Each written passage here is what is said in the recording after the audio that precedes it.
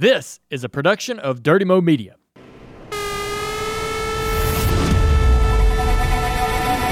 2019, when I announced my retirement, I really was retiring.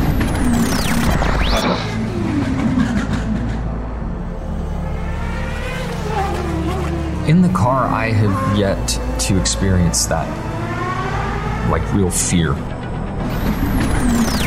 If I'm fearing anything, I shouldn't be in there. For me, when I find something I'm focused on, I can't stop.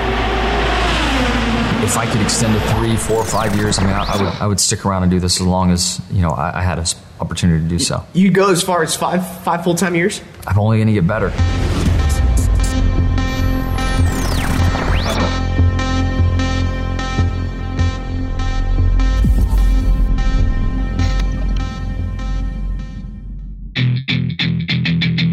This bit of badassery was made by Dirty Mo Media.